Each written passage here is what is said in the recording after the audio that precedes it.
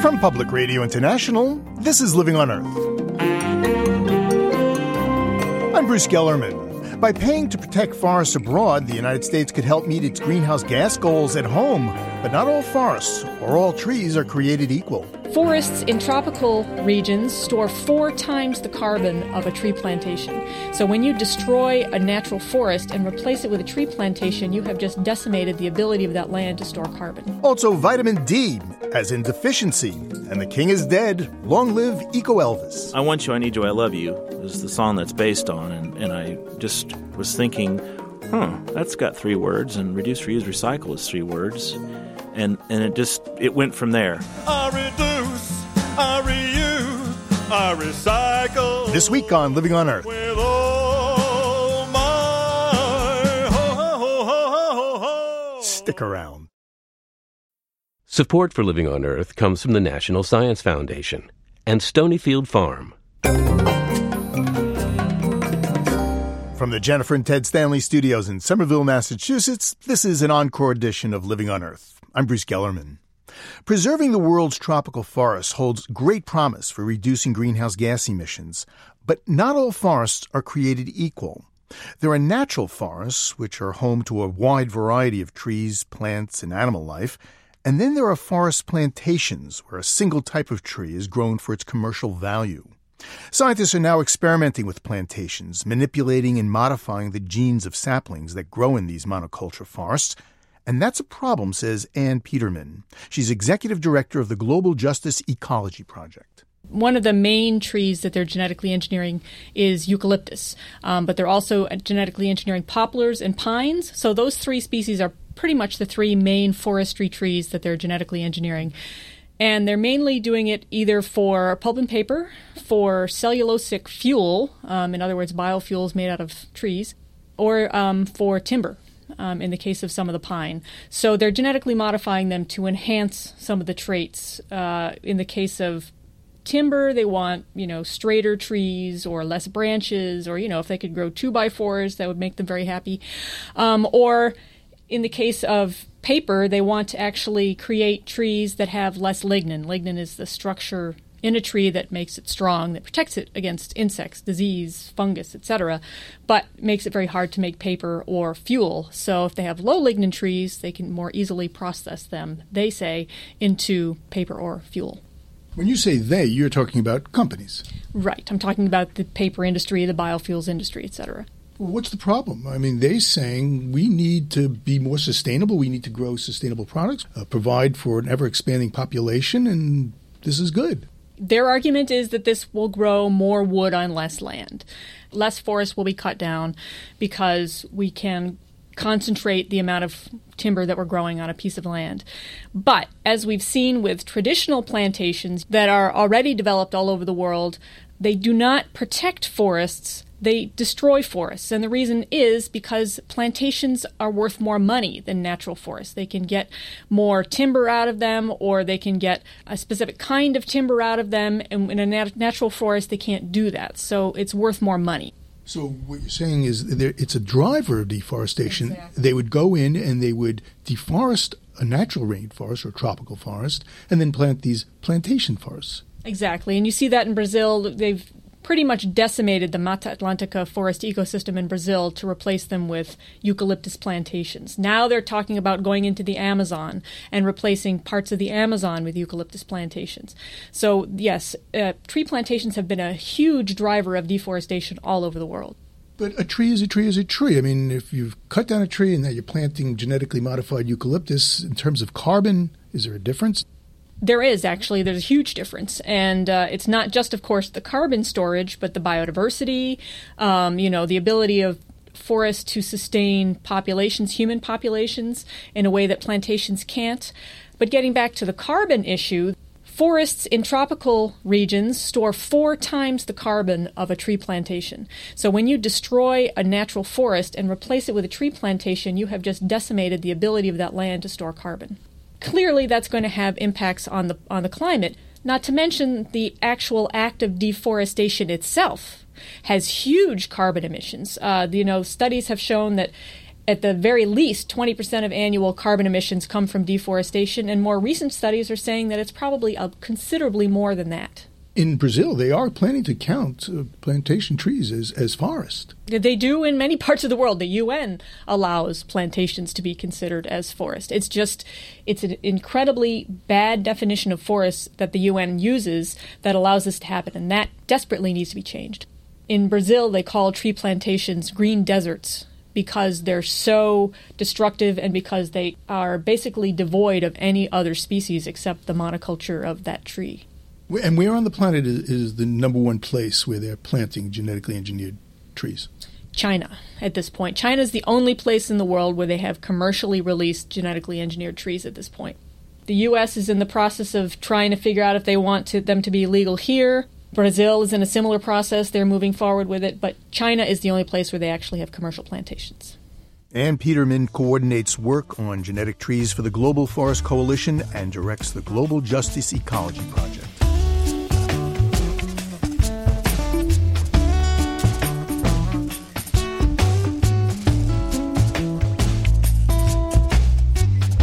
The next time you're shopping for a pair of leather shoes, consider this. It took 2,100 gallons of water to produce them. 2,100 gallons for one pair of shoes. That's the shoe's water footprint. A water footprint is a new way of looking at the economic costs and environmental impacts of water in the everyday things we use. Dirk Kuyper is executive director of the Water Footprint Network in the Netherlands. What this number tells you is basically not only direct use from the tap, but it's also the indirect use that you have through consuming products or producing those products. And you can actually start understanding the amount of water you're shipping around on the world. Let me get my water footprint for some common products, okay? Yeah. How about making a hamburger? How much water goes into making a hamburger? It's about sort of 2.7 thousand liters of water that goes in there. That's about, 630 gallons of water for one hamburger. Yeah. How about a glass of beer? A glass of beer is basically 75 liters of water. Well, you're obviously not drinking that physically, but that is the water that has been used in the production of, for example, the hops and wheat that is being used for brewing the beer. 75 liters, it's about 20 gallons. Yes. So the idea is that like a carbon footprint has a certain impact on the planet, then your water footprint has a similar impact. Yeah, there's one complicating factor with water is the carbon is basically pooled in the atmosphere, and water is very locally based. So the impacts of your water footprint are actually quite diverse. So, for example, if you look at water-rich regions like the Amazon area, the impact of your water use there might be far less than, for example, in a water-scarce area in Eastern Africa. So you need to have a very specific measure of the localized impacts, and that complicates matters. So when you're talking footprint, you're actually talking impression in a local area. In the end, you will do that. The question is, at this point, we cannot yet do that. We are developing that, and that's also why we have the Water Footprint Network. We want to develop that methodology further to actually start understanding what the volume that you have in your water footprint is actually having for an impact in a local situation. Well, the idea of a water footprint is, I understand, becoming more and more popular in the business world. They're actually starting to consider how much water they're using in producing the products they produce. You know, in light of their sort of corporate citizenship and stewardship, they basically want to understand how they impact on the world. And this not only impact on the natural environment, but also people. And water is one of the sort of key topics now after climate change, because some of the stress on water resources in areas like, for example, Pakistan and so on is huge. And they need to do something about it, because otherwise they might actually create not only reputational risk, but also physical risks in terms of having their supply chains falling apart. Well, Mr. Kuyper, thanks a lot. I appreciate it. Thank you very much. Dirk Kuyper of the Water Footprint Network. About 90% of the water used each year in developing countries goes to agriculture. Crops like cotton are notoriously thirsty, so things made from cotton, say blue jeans, have a large water footprint. How large? The answer from Michael Kabori, vice president at Levi Strauss & Company, might surprise you. It takes 919 gallons of water to produce a pair of our flagship product, which is, as I'm sure you know, Levi's 501s. Those are the ones with the buttons, no zipper. That's correct.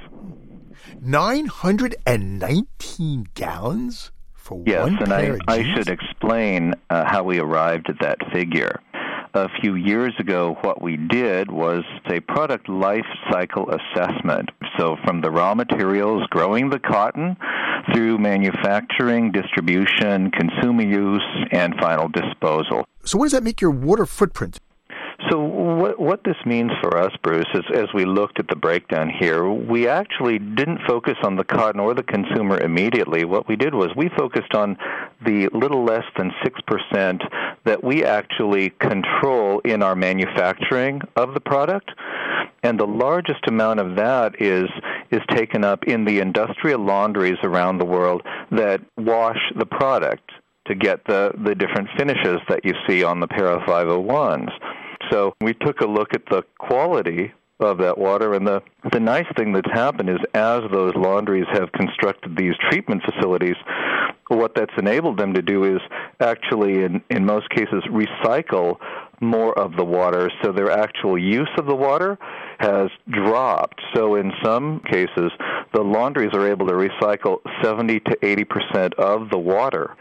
So as the cost of water begins to increase in a number of countries around the world, just because water is becoming more of a scarce commodity, having treatment facilities, having the recycling programs has enabled our suppliers to avoid paying increased fees in some cases, both for water and for the disposal or the discharge of the water. And in some of our laundries, they're saving up to $100,000 a year. Water is going to be scarcer still when global warming hits full bloom. What are you planning to do there in the future? Well, so in the future, we're starting to look at the bigger sections of that life cycle, so the cotton and the consumer use. And we've been working with experts as well as others in the industry to understand the water impact of cotton better and what we can do about it. And we know we need to do something. Even if we don't directly buy the cotton, we work with fabric mills that purchase the cotton. So we're trying to figure out what can we do around supporting more sustainable cotton. Well, what can I do? I mean, I'm wearing a pair of your jeans right now. What you can do is wash less. What we've done is begun to change the way we communicate to our consumers about their care of the product. So with what we call our eco product, which is product that's made out of recycled denim or organic cotton, we've changed the label on the product to say to consumers, wash only when necessary in cold water and line dry if possible. It's better for your jeans, and it's better for the environment. Well, Mr. Kibori, thank you very much. You're very welcome, Bruce. Michael Kibori is Vice President of Supply Chain Social and Environmental Sustainability at Levi Strauss.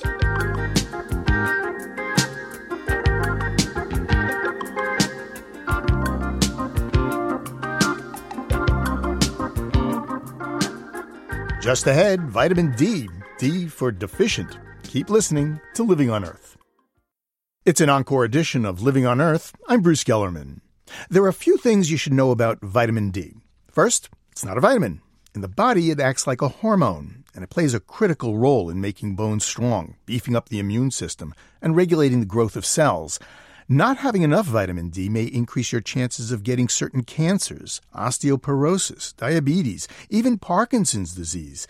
And the Centers for Disease Control says 70% of us don't get enough. Vitamin D is called the sunshine vitamin because without the sun's rays, our skin can't make it. And the darker your skin, the harder it is to get the D you need, which is why African Americans are twice as likely to have insufficient amounts of vitamin D than whites. This much we know. But as Living on Earth's Ashley Ahern found, there's still a lot left to learn about vitamin D. Deep breath in and out. It's a routine checkup at Mattapan Community Health Center in Boston.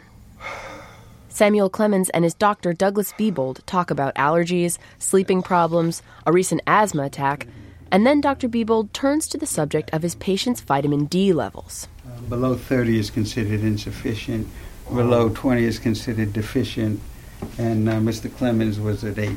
That's 8 nanograms per milliliter of blood. Dr. Biebold wants to get Clemens' level up to 40, so he has him taking over 7,000 units of vitamin D per day. That's 17 times more than the government recommends for adults. The majority of patients at Mattapan Community Health Center are African American, and 90% of the patients here are vitamin D deficient. In response to emerging research, the clinic routinely tests patients' vitamin D levels. Dr. Biebold tells Clemens, who is African American, why he needs to supplement his vitamin D intake. The supplement is taking the place of the sun. Oh, if we lived in a place where there was stronger sun, then you would be able to make it in your skin. But since we live in an area where the sun is so weak, and because you have melanin in the skin, which is a potent sun blocker, we need to replace it with a supplement. I never heard it put that way. Okay. It's thought that people evolving in equatorial regions, where the sun's UV rays are the strongest, developed more melanin in their skin for protection. Dr. Michael Hollick is an expert on vitamin D at the Boston University School of Medicine. He says in places where the sun's rays are weaker, people with more melanin are at a disadvantage when it comes to getting the vitamin D they need. It's like wearing a sunscreen with a sun protection factor of 15, which reduces your ability to make vitamin D in your skin by 99%. And that's why most African Americans are at extremely high risk of vitamin D deficiency. Hollick believes vitamin D deficiency may be associated with the higher rate of cancer among African Americans. Vitamin D helps control cell growth, and that's why we think that it will reduce risk of many deadly cancers like prostate, breast, and colon by as much as 50%. And African Americans are at much higher risk of having these cancers, and we believe that it's in part due to their vitamin D deficiency. In its role as a hormone, vitamin D travels all over our body, delivering messages to activate genes and control cell growth. If a cell turns cancerous, vitamin D delivers the instructions for that cell to self-destruct. Not enough vitamin D, and that cancer cell might keep reproducing. Hollick's research shows that if you're obese, you're twice as likely to be deficient in vitamin D, although researchers don't agree on the mechanism behind this relationship. We're just beginning to understand the science of vitamin D, and the research is sparking some controversy. Many doctors say light-skinned people need 15 minutes of sun each day to get their vitamin D. But dermatologists are concerned that exposure to sunlight may lead to skin cancer. And Dr. Hollick has come under fire for getting 5% of his research funding from a group that represents the indoor tanning industry. There's not a clear consensus on a recommended dose of vitamin D either. Some experts say that adults of all skin colors should take 1,000 units of vitamin D per day, and that some individuals may need more. Dr. Mary Frances Picciano is a senior research scientist in the Office of Dietary Supplements at the National Institutes of Health. We don't have a good history of people taking high doses for long periods of time. So I am very fearful of toxicity with all this enthusiasm, quite frankly. Back at Mattapan Community Health Center, a group of Caribbean immigrants sits in the waiting room. By the end of their first winter in Boston, they're just as deficient in vitamin D as the patients who have lived here all their lives. Dr. Azzy Young is the president of Mattapan Community Health Center. Mattapan has some of the most serious health problems in Boston.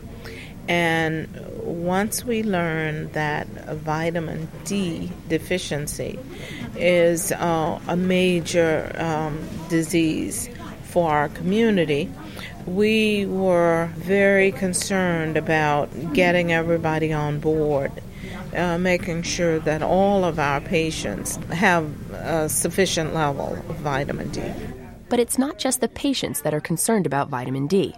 As an African American, it's on Dr. Young's mind as well.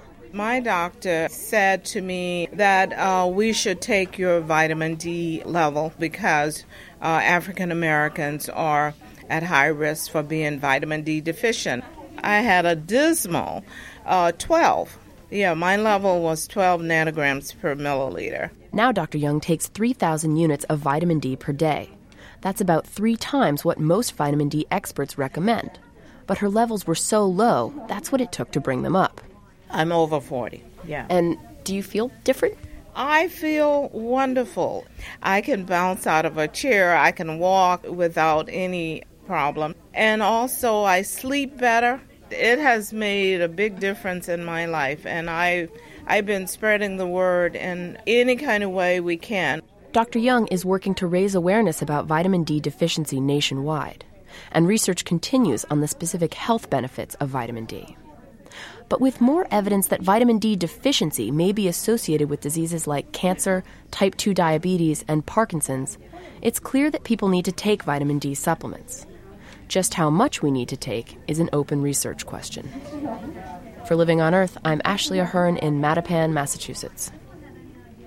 Herbal remedies have become a huge business as people seek alternative ways to heal and ward off illnesses. But for Anthony Jauregui, herbal medicine isn't an alternative. It's a long-standing family tradition. For many generations, my family has passed down the Mexican tradition of growing medicinal herbs to treat and cure everyday ailments. Because I am growing up in the U.S., I'm afraid that my connections to these plants might get lost. It's important to me not just to gain knowledge of these valuable plants, but to share it with people who could benefit from their use. Let's go on a little scavenger hunt with my mom in her garden. Será el cambio de tierra que le hice, pero me salió muy bonito. This is my mom, admiring her epazote plant. We've used plants like these throughout my childhood. I've been gathering plant samples and taping them into my notebook, writing all I know about each one. Most of what I know of medicinal plants comes from seeing my mom use them. Vivía en un lugar que para todo usaban hierbas. Para cada vez que se enfermaba alguien, puro hierba. My mom says in her hometown, everyone used herbs anytime someone got sick. She's explaining which illnesses can be treated with herbs. Para insomnio, para cólicos, para dolores en la espalda, la cabeza, vómito. Insomnia, back pains, nausea, headaches. My mom's list of herbal remedies cure all sorts of complaints. It's my work now to continue her tradition, and I'm trying to learn as much as I can about the plants in my region. Let's take a walk through the Santa Monica Mountains with Antonio Solorio.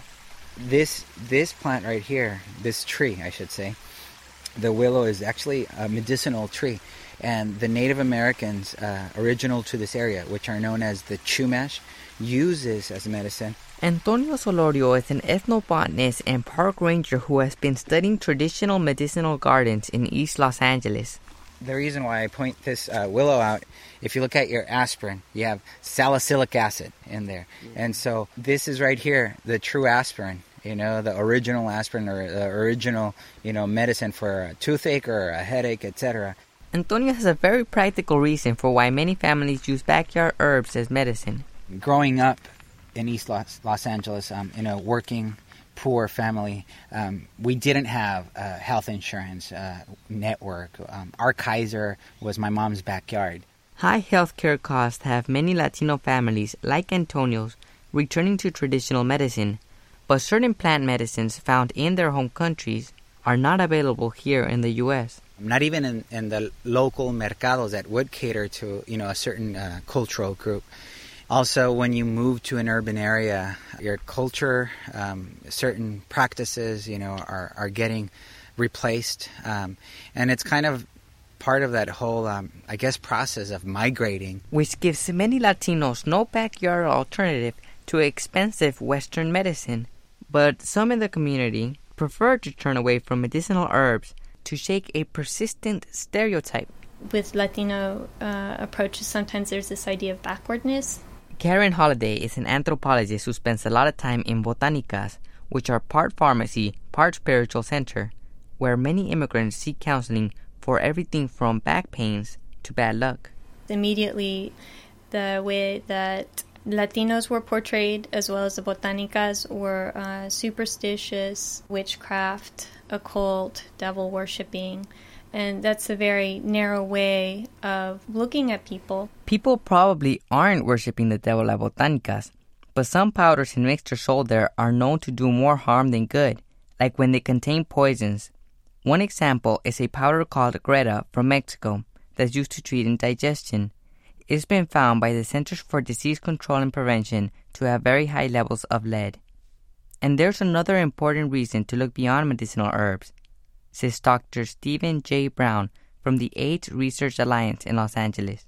Not to say that there won't be some certain interventions that affect the illness, but I think it's important to make a distinction between the disease which the patient has and the illness which people experience. Most cancers, gastric ulcers, which has turned out to be a bacteria, needs to be treated with antibiotics. Many neurological diseases such as Parkinson's or Alzheimer's can only be treated really medically. That leaves room for plant medicine and traditional healing to treat physical symptoms. And more than that, working with my mom in the garden, I realized it's also about the spiritual and mental satisfaction that comes from growing a plant and from preparing it. I often prepare my own dandelion coffee, and it's actually the process in which it is made that has that soothing effect. It's supposed to be an extended tonic for the liver. It's really good for circulation. It calms you down. Here I have some dandelion roots that we grounded, and we roasted and then we ground it. And I have it right here in my bag. Let me get the boiling water ready. Put it in my mug, and we can make some dandelion coffee. And now I'm going to have a little sip. For Living on Earth, I'm Anthony Jauregui. Anthony Jauregui's report comes to us from Youth Radio.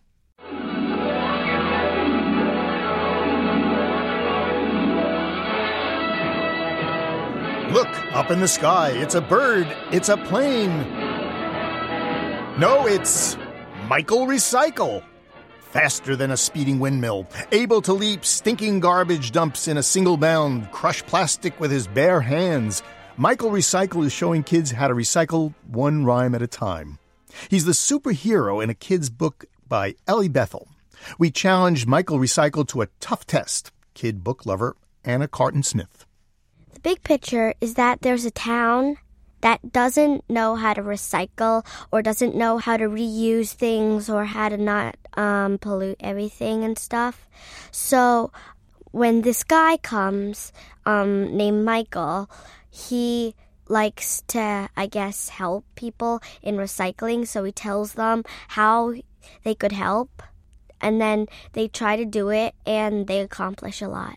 What age group do you think this is good for? Well, I think it would be really fun for 5, 6, 7, and probably 8. But, it doesn't mean that, my age or older people might not like it too. It's just that I think that would be a very good age to read this book. Well, let's read something from a book and see what it sounds like, okay? Okay. There once was a town called Aberdoo-Rhymy where the garbage was left too rotten and slimy. It never smelled fresh, the air was all hazy, but people did nothing, they got rather lazy. Would you like to live in Aberdoo-Rhymy? Not at first. How come? Because it's all filthy and everybody litters and it's gross. What do you think of the rhymes? It's I think it's really cool how they rhymed it, and it's really like smart and how everything fits together. And then something happened that none could exclaim. It wasn't a bird and it wasn't a plane. A green-caped crusader soared through the air with a colander hat on top of his hair. I am Michael Recycle, and I have a plan, but I need your help. Everyone to a man. The sky and the river are smelly and brown. Soon 50-foot bugs will take over your town. You've got to recycle. You've got to act soon before all your trash reaches to the moon. Don't you know all about recycling now? I mean, you're 9 years old. Yes, you can recycle old food and make it dirt. Isn't that smelly?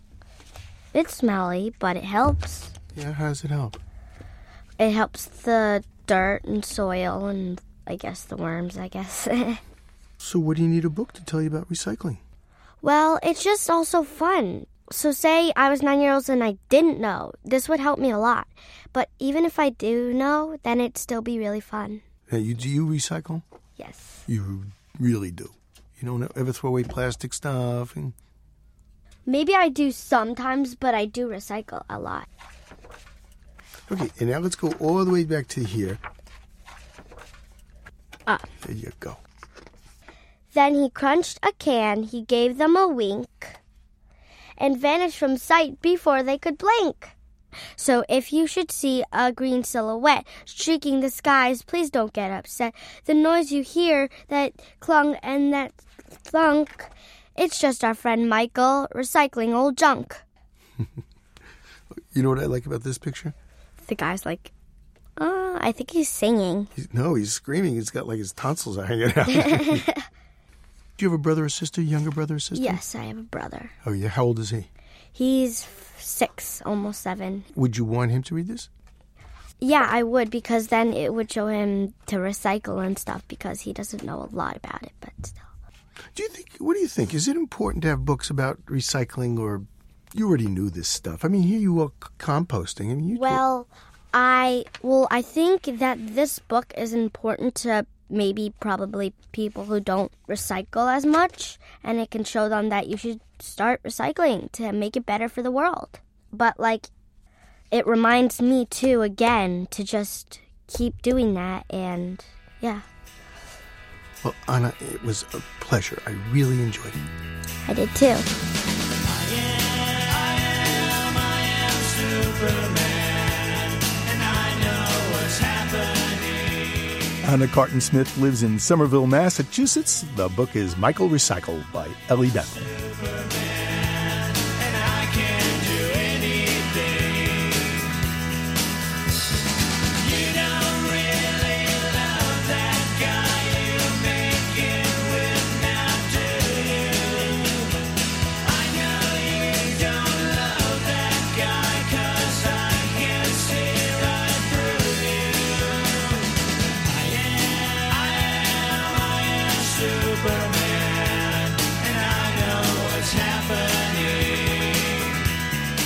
Coming up, don't read all about it.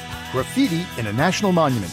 Stay tuned to Living on Earth. Support for Living on Earth comes from Breckenridge Capital Advisors, applying a sustainable approach to fixed income investing.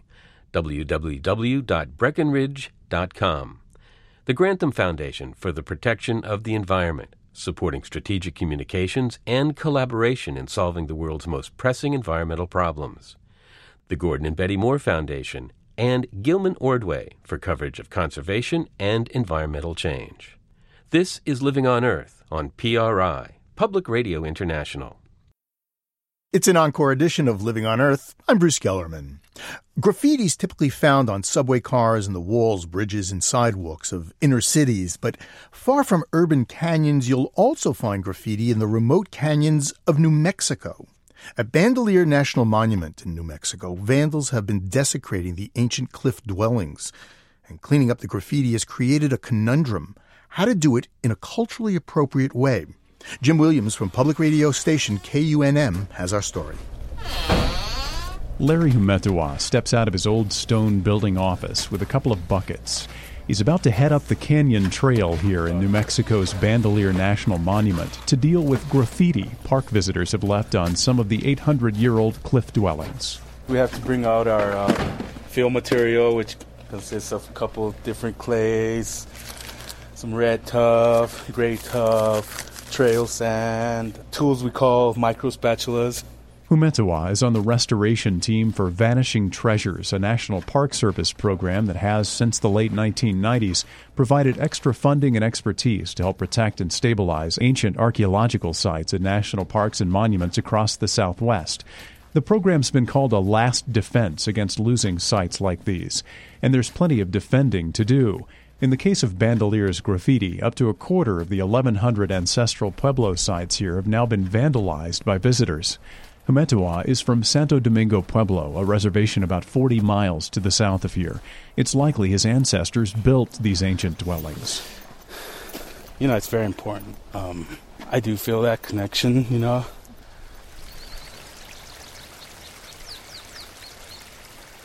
Frijoles Creek runs through a beautiful forest of old ponderosa pine, Douglas fir, and gamble oak along the canyon bottom here in Bandelier. Through the trees on either side, the sun shines on cliff walls that rise hundreds of feet into the air. They're filled with ancestral dwellings used by generations of American Indians. Humetewa glances up at them. Every time I, drive down the hill, it's a special place, and knowing that my ancestors lived here and played here and worked here and made pots and textiles here. I try to stay positive while I'm working. Basically what we're always told to do, just stay positive, respect the place and the people that lived here.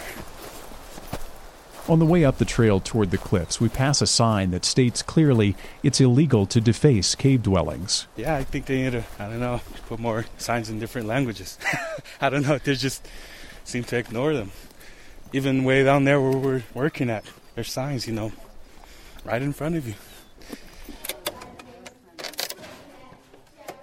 We climb the ladder made out of small logs up into one of the caveates, a round room about 8 feet high and 15 feet deep, carved into the compressed volcanic ash, or tuff, of the cliff wall. We probably started, C, ended up over here. Humetewa waves his hand across where someone had carved the name of an old Spanish conquistador, Coronado. In another spot, a visitor had written his own name, Leonardo. That one was difficult to cover because it sprawled across the wall. But if Humetewa wasn't pointing at it, no one would ever know it had been there. You can tell that Leonardo was up there once, but I don't see no new graffiti, so it's working. That's clearly important to Humetewa because he takes the graffiti personally. To me, it's like coming into my house and carving your name on my wall. That's how I feel that these are disrespectful. I wouldn't go into anybody's house and carve my name into their wall. For the restoration, the process of color and texture matching is meticulous. Tuff mixed with trail sand, lime, ionized water, and pigment. The mix and the application have to be rough textured to match the way the walls are naturally eroding. Yeah, you don't want to add too much water because it's just going to get too watery.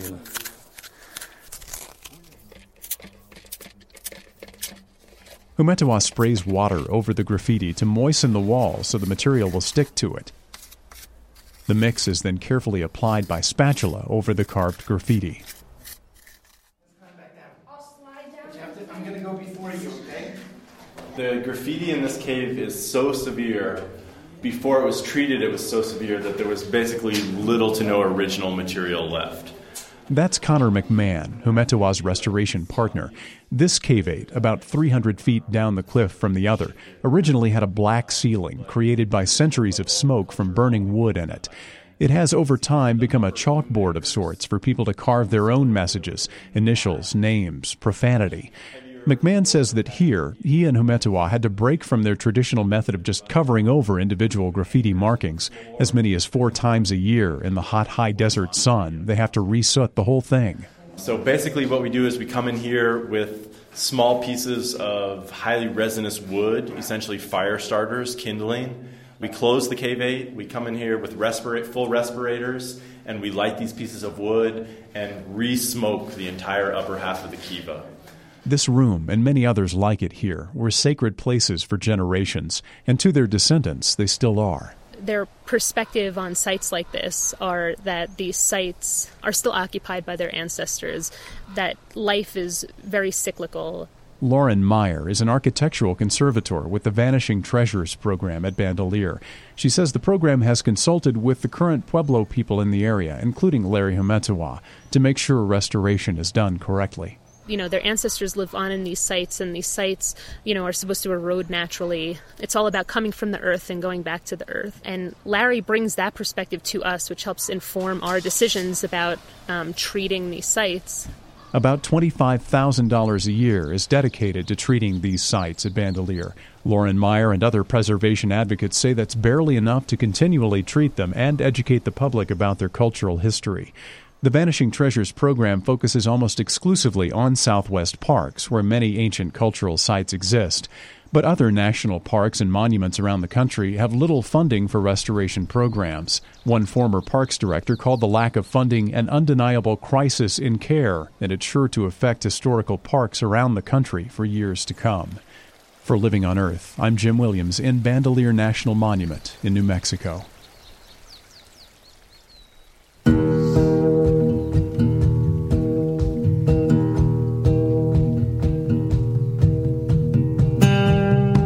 Bandelier National Monument gets its name from Adolf Bandelier, a Swiss archaeologist who studied ancient Pueblo Indian sites. The names we use to describe places and landforms often have origins and meanings that are lost to us now. So from time to time, we turn to the book Home Ground, Language for an American Landscape, to remind us where the terms that define our environment come from. The book was compiled by Barry Lopez and Deborah Gwatney. And today, poet Patty Ann Rogers describes Kiss Tank. Kiss Tank. Walking across the hot, dry lands through saltbush and snakeweed and desert sage, the tired travelers longed for the sight of a kiss tank, a pool of water left from the last rain and its runoff in a naturally formed rock basin. Ranchers call these pools of water kiss tanks because when such a pool is found, all creatures of the desert, as well as cattle and horses and humans, put their dry lips and thirsty mouths to its water eagerly, with a kind of passion, and they rise refreshed. Such basins filled with the water from snowmelt can also be found in mountainous regions. A basin on top of the Maiden, a sandstone spire near Boulder, Colorado, for instance, contains freshwater shrimp that have evolved to survive the dry seasons. A kiss tank is also called a tinaja, which is Spanish for a big earthen jar. Poet Patty Ann Rogers lives in Colorado. Her definition of kiss tank appears in the book Home Ground, Language for an American Landscape, edited by Barry Lopez and Deborah Gwatney. The king is alive, well, and recycled in Kansas City, Missouri. Well, the earth needs your help, baby, can't you see? 'Cause the really screwed up the land, air, and sea. Listen up and take a tip from old Greenie. Come on and do the Earth Day rock with me. Well, that's right. Eco Elvis, green sequin jumpsuit, sideburns, and shades is Matt Riggs, and this is one of the cuts off his CD, Burning Globe. Well, you thought just recycling would be enough. Well, don't fool yourself, I'm calling you bluff. Well, wake up and take a good look at your life. Start by changing what you eat, you use and buy. Well, that's right. Eco Elvis's disc includes a dozen tunes from the King's collection of smash hits, retooled with environmental messages. Matt Riggs has entered the building at the studio of KCUR in Kansas City. Matt, it is a real thrill. Well, thank you very much for having me, man. How'd you come up with the inspiration for Eco Elvis? Eco Elvis came about 11 years ago. I was working at a nonprofit group here in Kansas City, Missouri, and we were kicking off a recycling program in an office building. And my coworker friend and I were there. We were basically giving out recycling bins, and it was really, really getting boring. And I was thinking, you know, we really need something to make these things more fun and more exciting and interesting. It was August 16th, the day of Elvis's death, and in walked an Elvis impersonator. And I saw that Elvis impersonator, and it just clicked, and I said, that's what we need. We need an Eco Elvis, or back then I was calling myself Green Elvis, but now I'm Eco Elvis. But regardless, that's how it came into being. So from those humble origins, a king was born. That's right. Meat and dairy might taste good to you. You think they're part of a balanced, healthy diet? Well, there's several things that you ought to know that the industry tries to keep quiet. They're full of hormones, poisons, antibiotics too. Deadly bacteria, it's just a toxic stew. Can lead to heart disease, bone loss, cancer too. So viva Las Vegas, viva. Where do the words come from? Is it hard to make up words to the tunes? Actually, it's, well, like with the song I Reduce, I Reuse, I Recycle, it's kind of a phrasing thing. You know, it's like, I Want You, I Need You, I Love You is the song that's based on, and I just was thinking, that's got 3 words, and Reduce, Reuse, Recycle is 3 words, and it went from there. The rest of it kind of wrote itself, as it were. Well, let's listen to a little bit of I Reduce, I Reuse, and I Recycle. All right. I use less energy, buy less stuff. Use less water, yes, it's tough. I walk or bike instead of taking the car. I reduce, I reuse, I recycle with all my heart. I eat only what I need. On the food chains where I feed, baby, I reuse. Matt, I'm in tears. I reduce, I reuse, I recycle. More and more. Hear me talking, baby. Hear me talking. Well, I thought that... Your outfit, what is it made out of? It looks like an Elvis outfit. Well, yeah, I try to kind of strike a balance between ecological principles and the need for flash. So part of it's recycled, like the belt is recycled. It's an old weight belt turned around, painted green. Then I got bottle caps on there, and then I have pop tabs running up and down the seams of the suit. Without the costume, I'm about 6'3", and with between the hair and the heels on my boots, it's pushing 7 feet. So it can be quite an intimidating character to enter the room. I like the green Hawaiian lei. That adds a very nice touch. Yeah, that classes it up a lot, I think. Since the landfills are filling up and yard waste isn't allowed, a place that used to waste a lot is now Compost Hotel. Well, it's more friendly, baby. It's more friendly. It gives that garbage a second life. One of my favorites on the CD is your cover of Heartbreak Hotel. Have you ever visited the Compost Hotel? That's a question I always ask my audiences. Well, the kitchen staff started recycling the bread and vegetable scraps. Even the paper towels and coffee filters, ladies and gentlemen, can go to that compost bin out back. Well, when you put on the sequined jumpsuit and the glasses and the whole rest of it, do you morph? Do you become Elvis? I do, strangely enough. I mean, I don't actually think that I am Elvis. There are some people out there that think that I am, and that kind of scares me sometimes. But it's kind of weird. I put that on, and it kind of, you feel that the power of Elvis kind of come over me, and you know, the confidence he has and the showmanship, and it's a whole different manner of speaking and acting, and I just kind of totally morph into that character while the costume's on. So, if the king were alive today, you think he would like it, or would he roll over in his grave? I think he would probably like it, is my guess. You know, he had a lot of problems, but underneath it, he was a humanitarian. He was a good person, and I think, given today's dire environmental situation, he would probably understand and, you know, say, "Go for it, man." Well, I want to take it down a notch. Let's listen to your version of "Can't Help Falling in Love." Okay. But I can't help recycling it all. It's true. All creeds say it is wrong to waste. That's why I can't help recycling it all. It's true.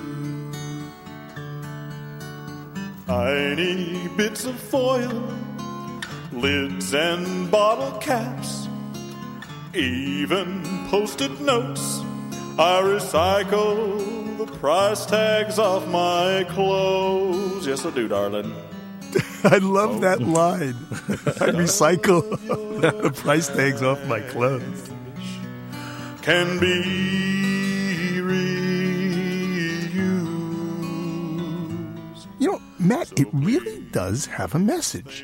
Mm-hmm. When I started doing Eco Elvis, it was more to kind of bring excitement to what I thought were kind of dull events. It doesn't really do much for the cause when people are falling asleep. So I thought, well, Eco Elvis, you know, it's like if the flashy costume doesn't get him, the music will. And if the music doesn't get him, the jokes I crack will and the antics will. So, you know, and if that doesn't get him, then the message and the words will get him. So it's kind of like a, 4 or 5 tier punch. If I can't get him one way, I'll get him another. Well, I've always wanted to say this, Matt. Thank you. Thank you very much. You're welcome, man.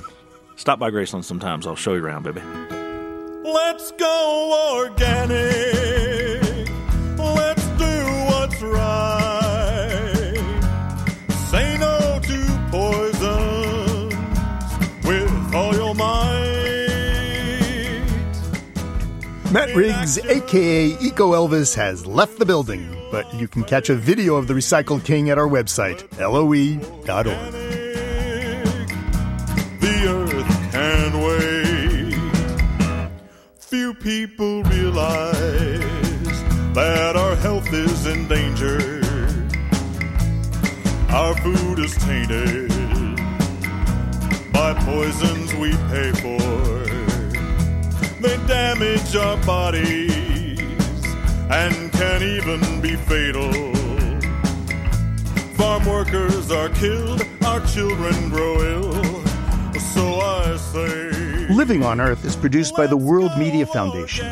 Our crew includes Bobby Bascom, Eileen Belinsky, Helen Palmer, Jessica Lees Kern, and Ike Shriskandarajah, with help from Gabriella Romano and Sammy Souza. Jeff Turton is our technical director. Allison Lirish-Dean composed our themes. You can find us anytime at LOE.org and check out our Facebook page. It's PRI's Living on Earth. Steve Curwood is our executive producer. I'm Bruce Gellerman. Thanks for listening. Funding for Living on Earth comes from the National Science Foundation, supporting coverage of emerging science. And Stonyfield Farm, organic yogurt and smoothies. Stonyfield invites you to just eat organic for a day. Details at justeatorganic.com. Support also comes from you, our listeners, the Go Forward Fund, and Pax World Mutual and Exchange Traded Funds, integrating environmental, social, and governance factors into investment analysis and decision-making. On the web at paxworld.com. Pax World for tomorrow. PRI, Public Radio International.